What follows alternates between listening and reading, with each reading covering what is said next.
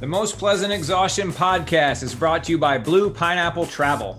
Blue Pineapple Travel are experienced travel agents who help you design the perfect trip. They're all well-traveled and knowledgeable, and they will be your advocates from start to finish. The world is a lot different these days, and the agents at Blue Pineapple Travel are ready to help you safely navigate it.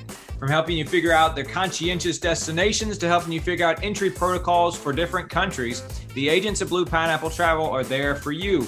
Looking to work abroad for an extended period of time? Looking to attend virtual school from a remote location? These are all things that Blue Pineapple Travel can help you do.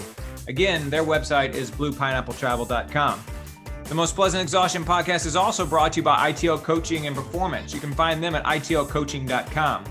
ITL Coaching and Performance exists to build a community of athletes set on reaching goals and serving the community. They have a passion for helping people achieve their goals and dreams. ITL coaches are real people with phones, emails, and the desire to spend time with you during your training. They are vested in their ITL athletes. ITL takes a communal approach to coaching, so there's always someone available to answer questions and to help adjust your training schedule. An ITL coach will be glad to meet with you and to chat about your goals and find the best plan to help you meet those goals. Again, their website is itlcoaching.com. And finally, the Most Pleasant Exhaustion podcast is also brought to you by SlayRx. You can find those good folks at www.slayrx.com. Are you needing a pleasant spark to take your endurance game to the next level?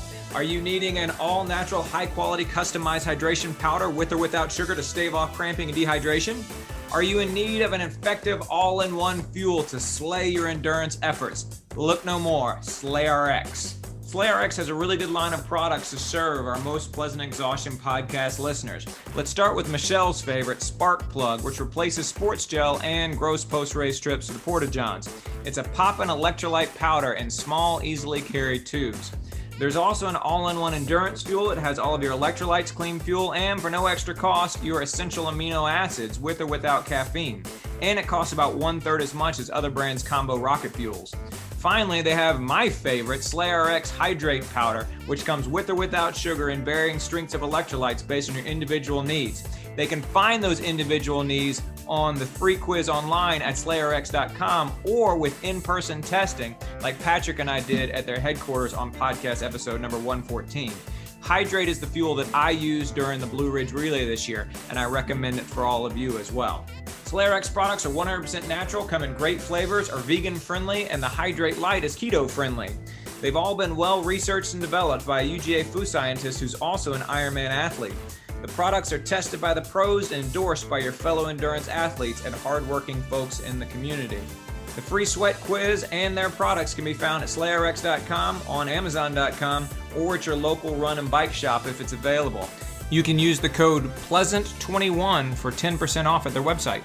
Thanks to SlayRx for sponsoring us, y'all. Give them a try. We appreciate our sponsors, and thanks to all of them for helping us bring you the Most Pleasant Exhaustion podcast.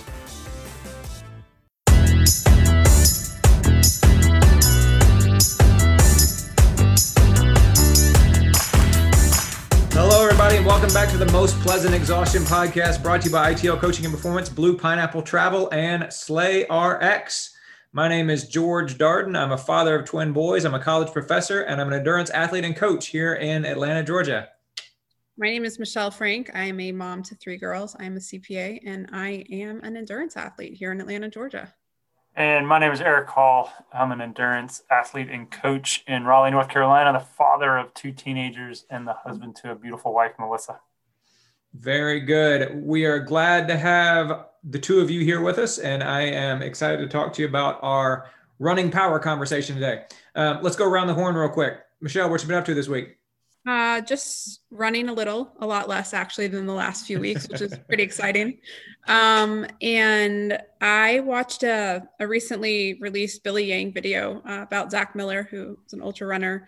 And I just thought it was great. I mean, I think most people have kind of seen him out there and talked about his history and how he got into ultra running and how he initially went to go work on a cruise ship and he hated running at sea. So he would just run a little bit at sea and then take off, on their days when they were in port. And he accidentally ran Chamonix over like a 4-day period, just accidentally ended up there one summer. So I thought it was great that it chronicled kind of his life history, a lot about where he was living in Colorado. He grew up in Lancaster, Pennsylvania. And I think what I love the most is he made a point of saying, like, he has a gift, obviously, but that if he was out there just to win races, then he'd really be wasting the true nature of the gift and the athletic talent that he has. So I also loved that it didn't focus on like a major win. It wasn't this comeback story or anything. I mean, if anything, I think he was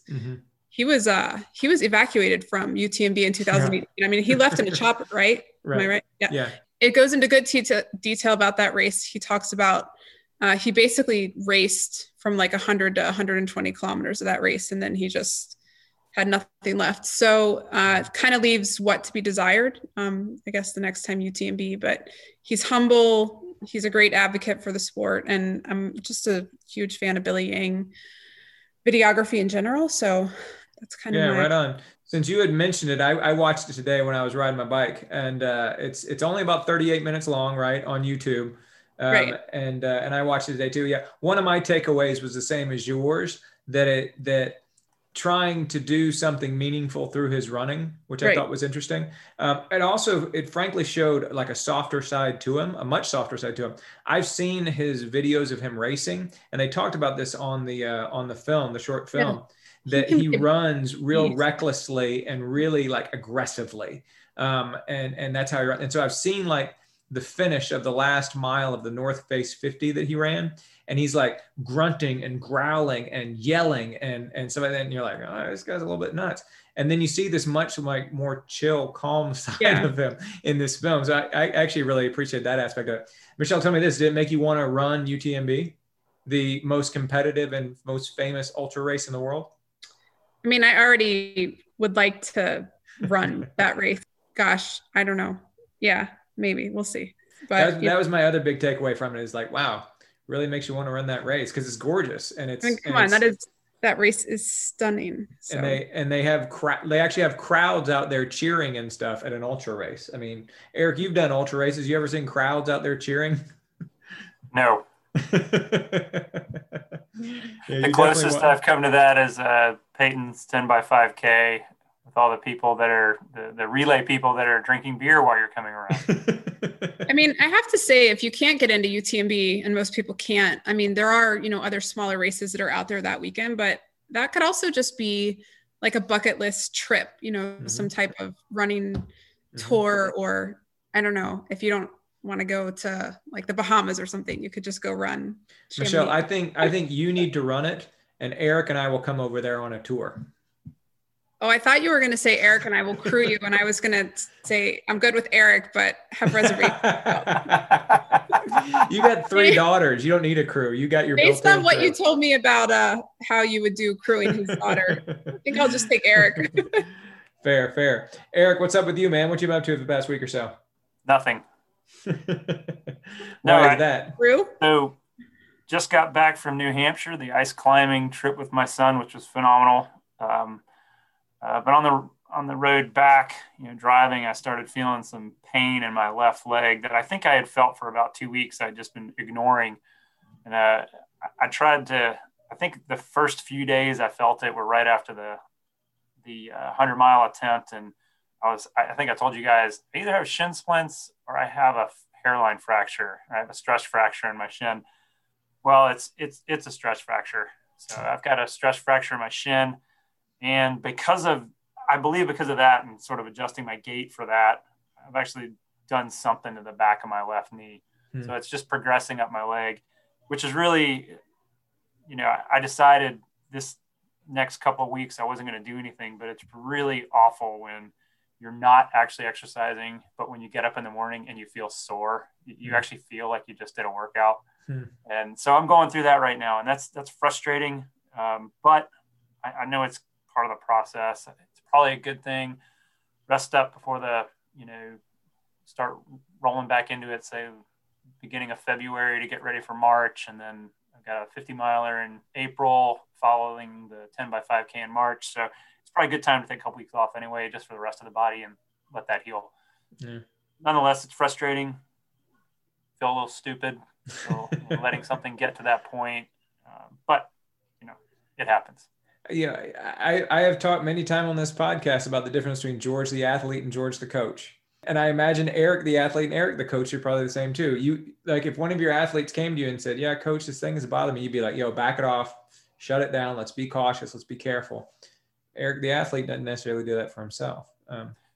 No, we came back from the the Charleston 100, and we didn't run 100 miles, so I went and started training the day after. I went out. I think I ran 10 or 12 miles. It was two runs, but I ran 10 or 12 miles. That's even dumber, probably.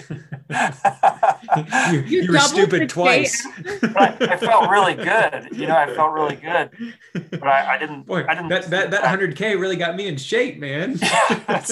Yeah.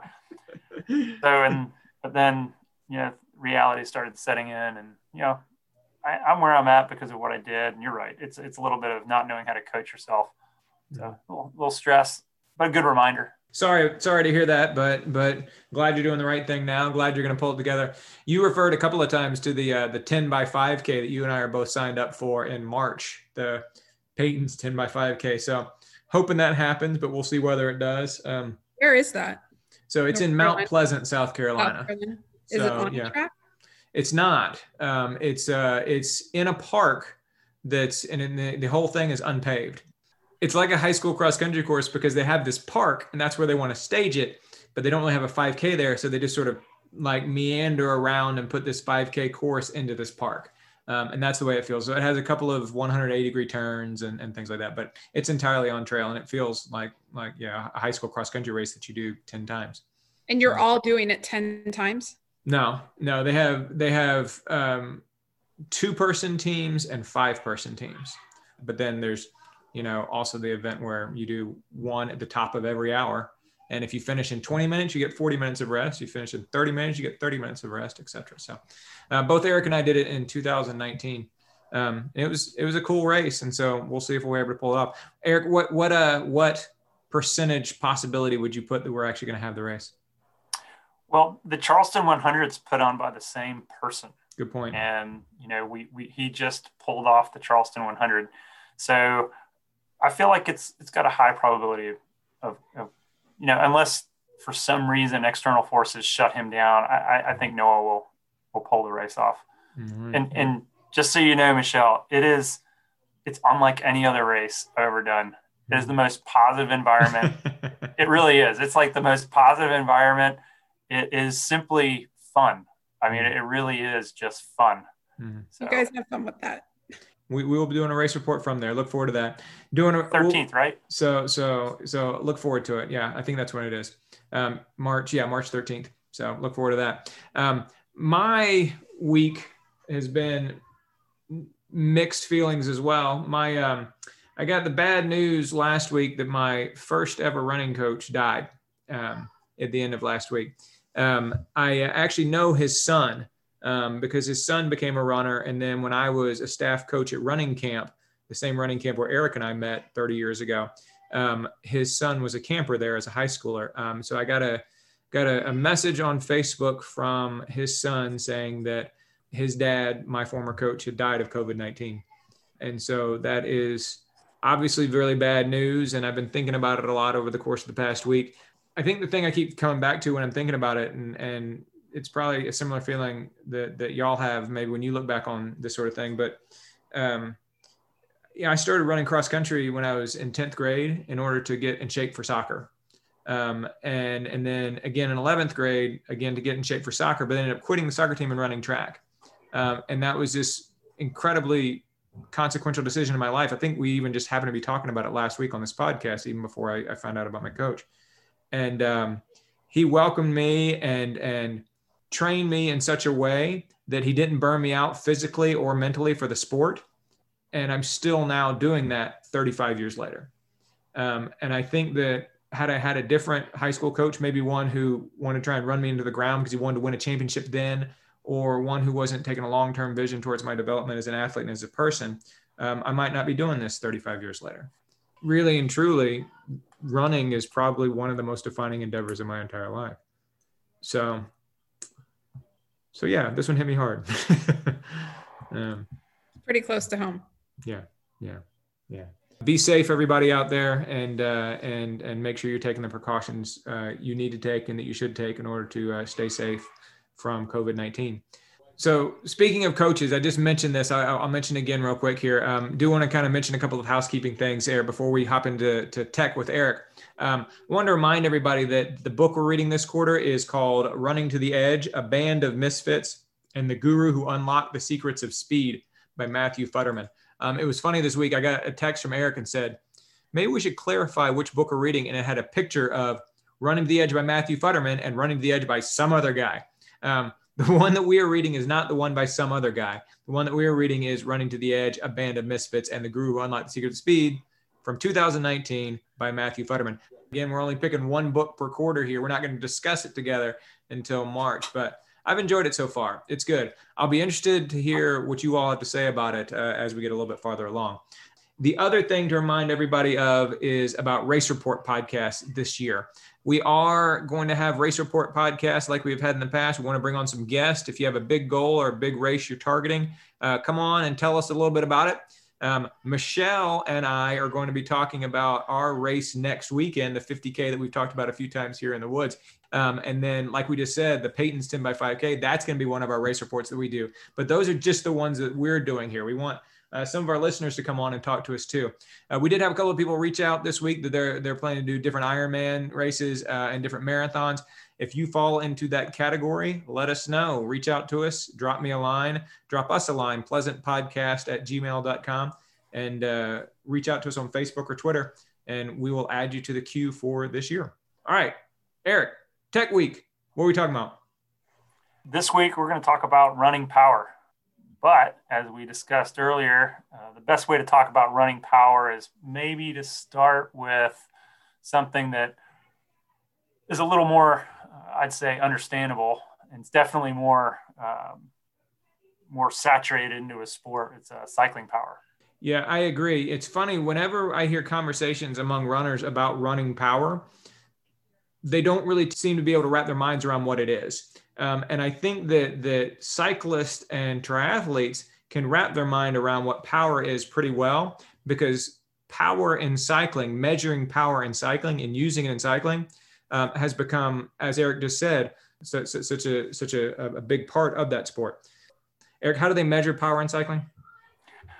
So I like the way you said that. How do they measure power in cycling? So I think before you talk about how they actually measure power in cycling, I think some people might need to understand what power is. Okay. Especially in the running sense, or in the running, if you're not a cyclist, what is power? Mm-hmm. So people understand terms like, say, horsepower. People understand watts. All of your light bulbs in your house have a watt measurement on it, but I'm not sure people really understand, how it's developed. So just really, quickly, if you think about it from a physics sense, if I'm putting force on an object and that object is moving, I'm doing work. And if I do that work over a period of time, that's power. It takes power to do work over a period of time. So in its simplest sense, power is just work over time. And the measurements we use for that, in cycling, we use watts. Actually, in running, most of the outputs are in watts also. So when you're looking at that watt measurement, you're really just looking at the work you're putting in over time. And the work is your body's exertion. What's the work? So yeah, it's measuring exertion, because exertion in cycling can really vary. And that's the reason why it was developed in cycling. So cyclists will go out for really long rides of 2 hours, 3 hours, 4 hours, 6 hours. They'll go out for routinely extremely, extremely long rides. And those rides are over a lot of varying terrain. And those rides are in a lot of different conditions in terms of the wind. You could have the wind at your face. You could have the wind at your back. It can be really heavily influenced by the weather as well. And so if you want to try and figure out how much effort you put into a bike ride, how much work you are doing over time, to use the phrase that Eric just used that I liked a lot, you can't look at your speed. Because your speed, for example, if you're climbing up a mountain at 8 miles per hour, your speed is obviously going to be really, really low. If you're going down the mountain, you're not putting out any work. You're not putting out any watts. You're not putting out any exertion, but your speed is going to be really, really high. And so in cycling, there was a need to somehow measure exertion in a way that accounted for the differing terrain and the differing weather conditions that could influence the speed in cycling. And what they came up with was watts. All right, so let's talk real quickly about power versus heart rate. Why is power something that's better or a more universally used metric and respected metric than, say, heart rate, which for so long was considered to be the gold standard? So in cycling, there's two reasons why power is a better measure than heart rate. The first is it's available. And if you're measuring heart rate is literally, it is a lagging indicator of the effort you're putting in. So when you start a break, say in cycling, your power is going to double, triple, quadruple, but not instantaneous. Your heart rate's not going to instantaneously react. So your heart rate's going to follow. And due to the strategy and sort of the way that cycling races develop, you're going to need that instant feedback, and you're going to want that instant feedback because our bodies are sort of like a battery on your phone. And if you think about the power outage, the brightness of your screen, you make that screen really bright, you're going to want, your battery's going to run down really fast. And so when that cyclist makes a break, joins a break, goes to the front, they're going to want to instantly know what their power is at, and then have a good feel for how long they can hold on to that power level. Mm-hmm. Their heart rate may fluctuate at that power level. Their heart rate may be actually constantly going up at that power level because they're over the power that they can maintain a consistent heart rate. But they're not measuring that. They're measuring power, because power is really a measurement of the energy expenditure that you're putting into the effort. Heart rate, again, is a lagging factor, and it's not directly proportional to the energy expenditure. I think that, I know you had a second thing to say about it too, but I think that lagging nature of it is one of the things that makes, for triathletes in particular, but anybody who's putting in sort of a steady effort, like a time trial cyclist, it's the lagging nature of heart rate that makes power such a better indicator. Everybody knows, and Michelle, you certainly have had this experience before, where you start running at a brisk pace, say tempo pace, for example. You start running at tempo pace and your heart doesn't immediately jump right up to its lactate threshold. It'll stay fairly low. Over time, it will get to what your lactate threshold is. And then after a while, it's going to get pretty far over your lactate threshold, even though your pace hasn't changed, right? Right. It's a lagging indicator. If you're running, you're paying attention to that. You're paying attention to that. And if you're cycling, you're paying attention to power. Right. Power for a cyclist tells you, what you're going to do to whatever point you're going to blow up. Whereas even though with running, it's a lagging indicator, you can only go so long, up in that zone 4, zone 5 range. So it's the same thing in cycling. So it's the same thing in cycling. You have a limited amount of time at which you can ride at a very high power or run at a very high power or a very high effort level, right? Right. What would happen, or what could happen, is if you have a race that's supposed to last 45 minutes, in the first 5 minutes, you might feel fantastic. And you might be like, oh, I can totally run this for 45 minutes. But by the time you get to about 30 minutes, you're like, wow, I really went out too fast. If you're looking at your power numbers, you're still going to feel great in that first 5 minutes, but you're going to know that you're putting in a power that you truly can sustain for 45 minutes. Right, Eric? Right. So, and it's part of that's due to the accuracy of the measurement. And that goes into my second point is you can directly measure power on a bike. And if you can directly measure the power that is being applied to the bike by the body, then you're measuring the power that's being output by the rider. It's because the bike, it's a measure of something external to the person riding the bike. Mm-hmm. That is correct. Right. So there are different ways to do it, but one of the standards is you measure at the crank. So you measure at the bottom bracket, and the technology is very simple. It's a small piece of metal. And as you put a strain on that piece of metal, as you make it a little bit longer, the resistance of that metal changes. and a little electric circuit attached to that piece of metal. So you get a little current going through it. The current changes because the resistance changes. And they've come up with a table that says at this resistance, there's this much torque on that crank arm. And at this resistance, there's this much torque on that crank arm. And then they convert that torque using RPM to power. So that's your time component, and it's your force and distance component turned into power. And that direct measurement of power being applied to that crank is the power that the rider is putting into it. And Michelle, you hit the nail on the head that there is something external being acted upon by the rider that's allowing that power measurement. It's an actual measurement of an actual piece of gear that's external to the rider. And then it can also be measured. You mentioned it can be measured at the crank, the pedals. Right. It can also be measured at the hub on the back wheel, right? That is correct. Mm-hmm. That is correct. I've seen them on the actual pedal. I've seen them in the bottom bracket. I've seen them on the crank arm, and I've seen them as part of the rear wheel, the rear hub. So we've already kind of talked about, okay, so that's how you measure it. We've talked about kind of how you use it in cycling. Michelle, give us the athlete's perspective. Do you feel like this would be, if you could measure this in running, do you feel like this is something that would be useful? I think if you could measure it, it would be useful, but I am obviously building towards a thesis of it's great that running power, this new metric exists, but I don't think it's useful for running the way that it is for cycling. Is that because of your comfort level with heart rate or your distrust in what you see in power? I just struggle with figuring out if the information can be useful, how to best use it, I guess I would say. Okay. Yeah. I think that's fair. I do too. And it's important that we kind of say, we're going to get into how it's measured and some of its drawbacks in running.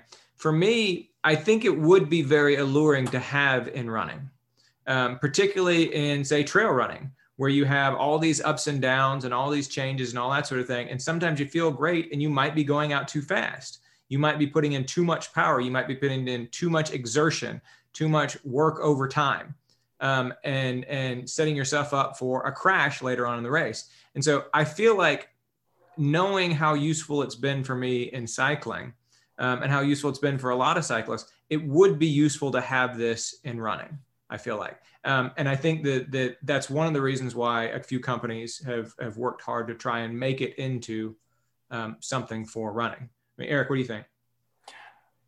I agree. We've all, people who, I like Michelle's honesty there. She runs on feel. Mm-hmm. And George, you just made the comment that sometimes your feelings can be wrong.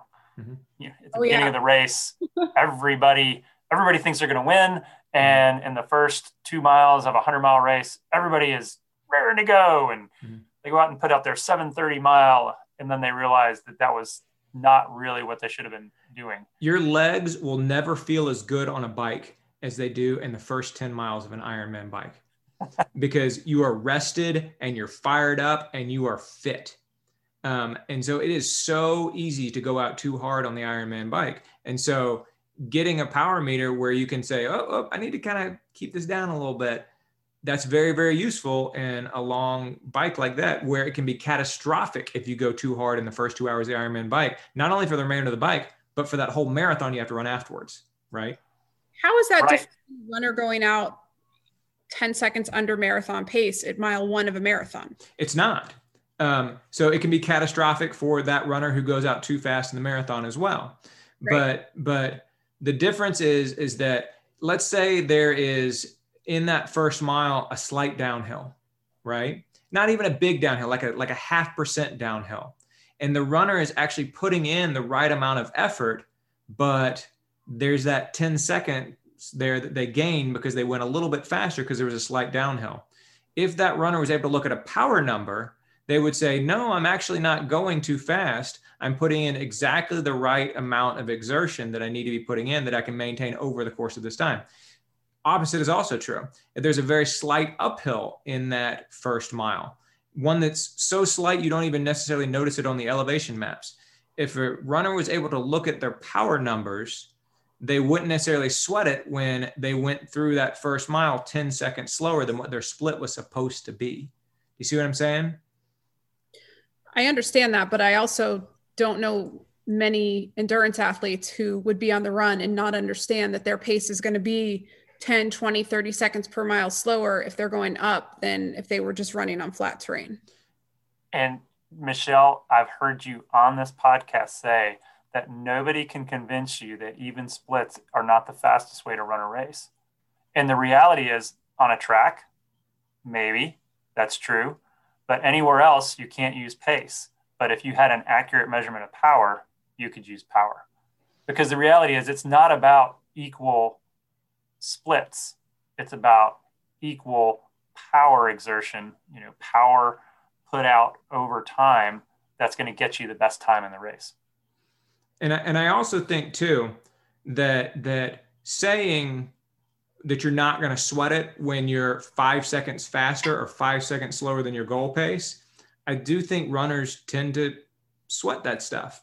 I do think that causes runners a lot of strain in the early parts of a marathon. I like to think that myself as a runner, because I've been doing it for a long time, and I certainly like to think that Eric, you do too, and Michelle, that you do too, when you go through the mile mark and it's just a little bit slower than what your average pace is supposed to be, you don't flip out. But I submit there's a lot of runners out there who, when their split is not exactly what they was supposed to be, they flip out a little bit. They have their little pace tattoo on their arm, and they're looking at it, and they go through that 13-mile mark, and it's not exactly what it was supposed to be, and they flip out a little bit. I think that happens on a fairly regular basis. I would agree. And additionally, if that same runner is looking at their heart rate at the beginning of a race, did they have a little extra caffeine? Did they not sleep well the night before? Is there some other factor affecting their heart rate that's not necessarily related to their output of energy? Then they could be out of zone and slow down when they really shouldn't slow down, or they could be out of zone high and need to slow down more than they think they should. If you could have a good, accurate, repeatable measurement of power in running, it would provide the same benefits that it provides the cyclist. Okay, I can get on board with that. But I think I'm still holding firm that even if your watch tells you you have running power is X, Y, or Z, it's not helpful the way that these companies have pushed it out and want it to be helpful. And I think maybe it might be important to explain why I'm right about that. No, I'm just kidding. I think you are right about that. And so there's actually okay. So you are right about that. I agree with you on that. And so I think that's a good point for us to pivot on. Eric just said, if you could measure running power, all these various things. And so it's kind of funny. We spent the last 10 minutes here trying to convince Michelle that running power is a good thing and it's super useful. But I think ultimately we're going to do a place where we're not recommending that anybody use it. So let's go ahead and make that pivot, Eric. So I described how you measure cycling power, and it's that external measurement. It's a true measurement of power. If you have an accurate power meter, you can get a true measurement of power applied to that crank on the bike and benefit the rider substantially. The issue is, how do you measure power on a runner? A runner is carrying their own weight. A runner is moving side to side, up and down. Very few of us run, just glide over the ground perfectly. In addition, a runner is losing power when their shoe compresses. A runner is losing and gaining power. So they're storing power in their muscles and their tendons and even their bones to a degree every time they take a step. There are efficiencies and there are losses in all of that.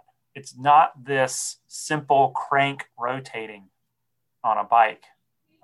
It is a very complicated piece of machinery that's driving you forward now. You even have your arms, your arms going left and right, up and down, whatever. So when the couple of companies that I looked into most in depth, Garmin and Stride, when you look at how they measure, they measure power, Michelle, you kind of hit it on the head. They're indirectly measuring this, and they're trying to take the data that they can grab in the watch or the foot pod, or in Garmin's case, in the heart rate monitor, the chest strap. They're trying to pull data together where they can cobble up what kind of power the body's outputting and then say, okay, this is running power. They look for kinetic power. That's the power that you are expending to increase or decrease your speed. They look at potential power. That would be the power that you're gaining by running uphill or losing going downhill. They look at your vertical oscillation and your horizontal oscillation. So all this is accelerometers and your GPS and your watch. These are all sensors. They're not measuring something like a strain gauge. These are sensors cobbling together this data to come up with power. One of the arguments that we've had about this is, what about wind? And how do these sensors account for wind? Because when you're running, if you're running into the wind, it's harder. And if you're running into the wind, but you're running behind somebody, it's easier, just like a cyclist, right? Right. Well, in the cycling case, you're going to put more torque or less torque on that crank arm, and you're going to get a accurate response in the power output you're putting in. So, but in running, if you're running into the wind, your watch and your chest strap can't measure that. They don't know. If you're running in mud, if you're running through tall grass, if you're running on gravel versus asphalt, they cannot measure that. They do not have any way to do that. Wind, Stride has come up with a foot pod that actually can measure wind to a degree down at your foot, real wind. I've seen some tests run with it in wind tunnels, and it's fairly accurate. I'm not sure how accurate it is of the wind at your back. Like, how can the foot pod really figure out that? Or if the wind's at a degree behind you or in front of you where there's not directly in front of you, we're trusting this device that's being kicked essentially by your foot to do an accurate measurement of the wind speed. Garmin has a very interesting way to do that.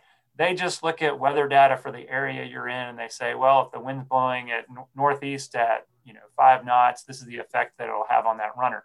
It looks at real-time weather data, like real-time. Well, real-time is strong. It picks some weather data point, and it applies it to your run. In situ, I don't know how accurate that is, or if it does it after the fact, but it's basically just saying, well, the weather report said it was 5 knots.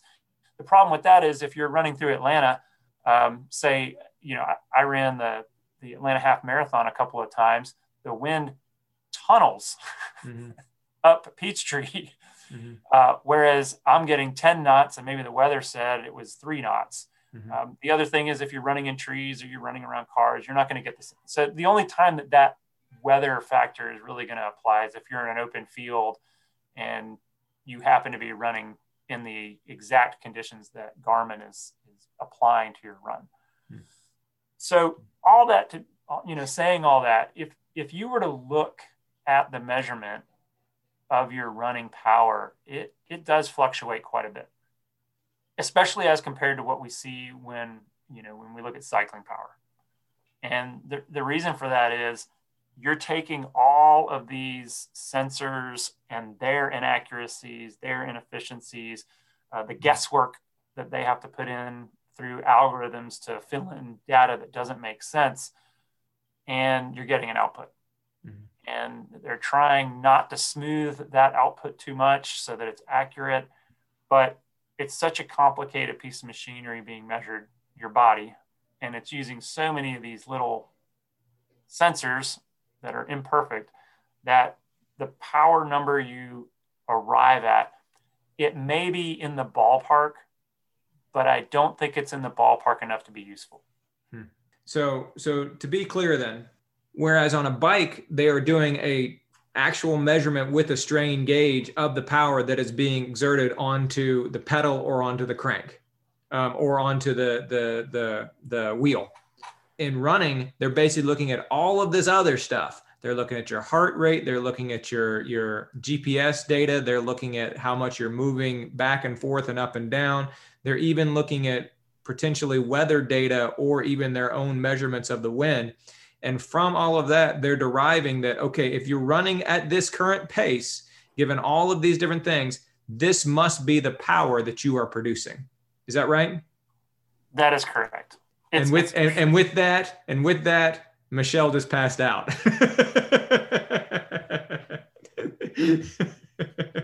But that's what you're saying though, right, Eric? That is what I'm saying. Okay. That's what I'm saying. And I think it's an interesting point you make too, that so all of those different things that I just said that they measure and then derive your power number from, none of those are inherently perfect either. And so you're gathering a single number from a whole bunch of imperfect numbers. And so obviously the number that you ultimately derive is going to be very imperfect, right? Yes. And I'm not calling into question the effort in place to measure running power. I really want an accurate measurement of running power. I want a measurement of running power that I can hang my hat on like I do cycling power. Mm-hmm. I think that would be really, really beneficial to runners. But taking all those inaccuracies, we did a whole podcast on GPS and running in the woods and how the little ups and downs and left and rights could affect your track, your pace, and all of that. Well, that all applies to this conversation too. Those inaccuracies get folded into this power calculation. Mm-hmm. So, yes, it's certainly a highly imperfect measurement. Michelle, what were you about to say? If you were going to get a highly perfect measurement, how are you going to get that? What are you going to measure? Like, what would the technology be? Like, how could you measure it? Yeah. It'll need to be something in the shoe. It's going to have to measure the amount of force that hits the ground what are we measuring? Yeah. And so essentially you'd have to be measuring force that you are pushing off the ground with. So is this just not a probable reality for running power to be a highly perfect measurement? What do you think, Eric? Are we going to get there? In the short term, I agree with Michelle. It's just not something I see being a high accuracy measurement. Mm-hmm. Simply because of the complexities of the human body, the differences between one runner and the next runner. Having a measurement that can be comparable seems very difficult. I do feel like, and so let me make if George gets on the bike and he puts out 250 watts, and then I get on the bike and I'm putting out 250 watts, there's a high degree of accuracy there, and we're both putting out 250 watts. So we can talk about that in comparison. I do feel like we can get a better measurement per runner on their energy expenditure in the short term using these sensors. I do not think you're going to be able to say I'm putting out 250 watts and then compare that to George's 250 watts. Do you understand where I'm going with that, George? I do. Yeah, I do. The one place where I have found it to be somewhat useful is when I've been on a treadmill that measures power. Michelle, have you been to at the gym where you've run on the treadmill before, or the treadmill that you have in your house? Does it measure power? It doesn't. So I think that's kind of interesting. So let's just take that 250 watt measurement, which we're just kind of picking a random number here.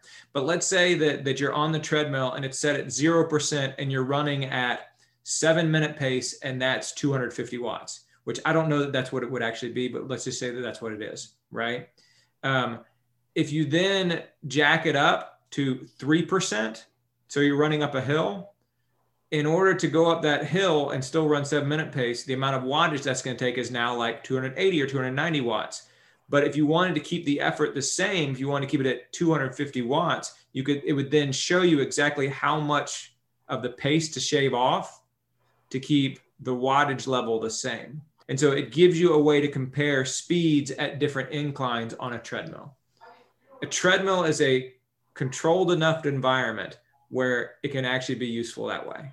And so if I want to do a steady run at 250 watts, but I want to vary the terrain, I think it can be useful in that regard. That's the one place where I found it's interesting, but most treadmills don't have power on them. The ones at one of the gyms where I've run in the past. It can be a very useful measurement. I feel like pace and heart rate aren't enough for runners. We need something else. I'm encouraged by the work done by Stride and Garmin, and I have a feeling someone's going to figure it out, whether that is a better measurement at the shoe or whether it's a honing of the measurement with the watch and the chest strap and the foot pod. I'm confident we're going to get to something. I'm wondering whether we need to move away from wattage and move towards some sort of personalized effort, output of effort. I feel like we're too complicated a machine as humans. And when you throw in different shoes and different terrains and the wind and all of that, it just starts to get overly complicated to try to do this indirect measurement. I think that's interesting what you just said, that there is some metric out there that can do what power has done for cycling, but it's not power. And so it's almost like we have these ideological constraints because power has been so useful in cycling that we now want to have something similar in running, that we're just trying to download the idea of power directly from cycling into running. And what we need to do is think of it in a whole new way. I think that's super fascinating. Michelle, what do you think? I think I'm going to the track tomorrow, and I think I'm just going to wear an old-fashioned Timex watch. No, I'm happy to have brought Eric on and had what I find to be a very difficult, frustrating, confusing. I really want to understand it. I don't understand why it's so hard topic on running power. I'm glad that the agreement is that it could be useful, but it's really not right now. So feel pretty good about my frustrations with it, but I know I'm not the only one. So, Very good. I would love to see the results of your track workout in power. So if there's some way that we can look at that in the interim after your workout, I would love to see that on a track, flat, gradual turns, most accurate GPS watch made. I would love to see the output of the power you're putting in on the track. So am I supposed to wear 2 watches tomorrow? Yeah. Well, if you're going to wear your Timex watch, yes. You need to wear your Coros watch also. Very good. I feel like we can make that happen, Eric. I feel like we can make that happen. All Maybe right, we can follow up in a later podcast on that. Exactly. Very good. All right, everybody. Thanks for joining us. Michelle, thanks for being with us. Thanks, George. Thanks, Eric. Thanks, Eric. Appreciate it. Right on.